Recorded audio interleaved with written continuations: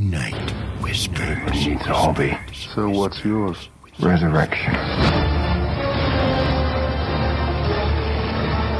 Yes, he has testified to a wobbly and an insane society, drunk on drinking down damage. So are all the nations who forget God. They are drunk with sin. So are all the nations who reject and eject the lords of the Most High. They are drunken nations, pig-like, full of demons, all racing and screaming towards the narrowed edge of a drowning cliff. Night Whispers. Whispers. Whispers. Habakkuk, a prophecy for our time. Bible Insight 04. Your Night Whisper title, Drinking Down the Damage, or the Habakkuk Conundrum. Habakkuk 1 verse 1 and 2 says, "The burden which the prophet Habakkuk saw. O Lord, how long shall I cry, and you will not hear? Even cry out to you violence, and you will not save." Violence in this verse here is a description of that same crime which filled the earth prior to the judgment flood. See Genesis 6 and 11. And worldwide violence was the ground upon which God both justified and brought his same worldwide cataclysmic watery judgment. Habakkuk understands that God abhors such cruel wrongness, such inhuman injustice, and undiminishing unruliness, and therefore Habakkuk has pounded God's ear with the fact of the rising presence of this same violence every single day. Yes, he has testified to a wobbly and an insane society, drunk on drinking down damage. So are all the nations who forget God. They are drunk with sin. So are all the nations who reject and eject the lords of the Most High. They are drunken nations, pig-like, full of demons, all racing and screaming towards the narrowed edge of a drowning cliff. Habakkuk was perplexed, not only at God's unwilling ears, but at his lack of providing deliverance from such drunken damage. Where is the desert wandering shepherd when they needed saving from the bullying grabbers of the waters of life? Why had God seemingly gone AWOL? Why is he an absentee landlord?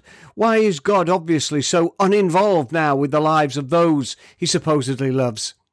Habakkuk, you see, is now with boundary-broken frustration, angrily knocking on God's door. Yes, with great respect. Yes, with great fearfulness. But in any event, it matters not. For in any event, when God opens his door, the prophet has decided that he is going to hand the Most High a summons, demanding that he explain himself.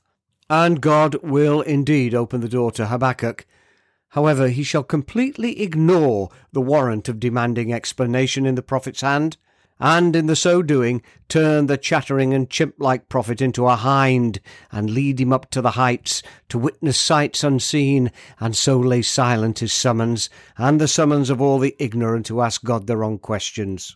So then, dear friends, in our everyday life, what do we do with this Habakkuk conundrum when God seemingly refuses to act in accordance with his character, when God refuses to save from violence? And by the way, this is, of course, the central theme of this prophecy. Well, we do the same as Habakkuk. We go knocking on God's door. And when he comes to answer us, he shall also ignore our misplaced questions, and hopefully transform us into another animal, taking us on a journey of true seeing and faithful understanding. You see, God has no problem with chattering chimps or angry chumps knocking loudly on his door. However, be aware that God's theology is often therianthropic in its effect, and so the next time you look in the mirror after banging on God's door, the man you once thought you were might well have disappeared completely. Note now, oftentimes, God ignores and sidesteps our questions, that he might then take us on a journey which will in turn both change our perspective and hopefully our very being forever. Listen, the Lord God is my strength. He will make my feet like deer's feet, and he will make me walk on my high hills. Habakkuk 3 verse 19. Pray with me, please. Lord, please hear our knocking and come to your door. Lord, please answer our questions, and if not, then transform and set our feet on the heights of your land, on the heights of our land, on the heights of my land, that I might also behold the wonders of the Lord and the goodness of God, and so be satisfied. Amen, and let it be so. Hello, Victor Robert Farrell here, Night Whispers is a ministry feature of the 66 Books Ministry, where we're teaching the world about the God of the whole Bible and His only begotten Son, our Saviour, Jesus Christ our Lord. This 21st century applicable Bible teaching is what we do each and every day, and we cannot do it without your help. So I would like to invite you to go to www.give66.com and make a one-off or regular donation today. It would be so greatly appreciated, and it would continue to help us teach the whole world about the God of the whole Bible. So once again, please make your donation today at www.give66.com. That's give66.com, and thank you so very much.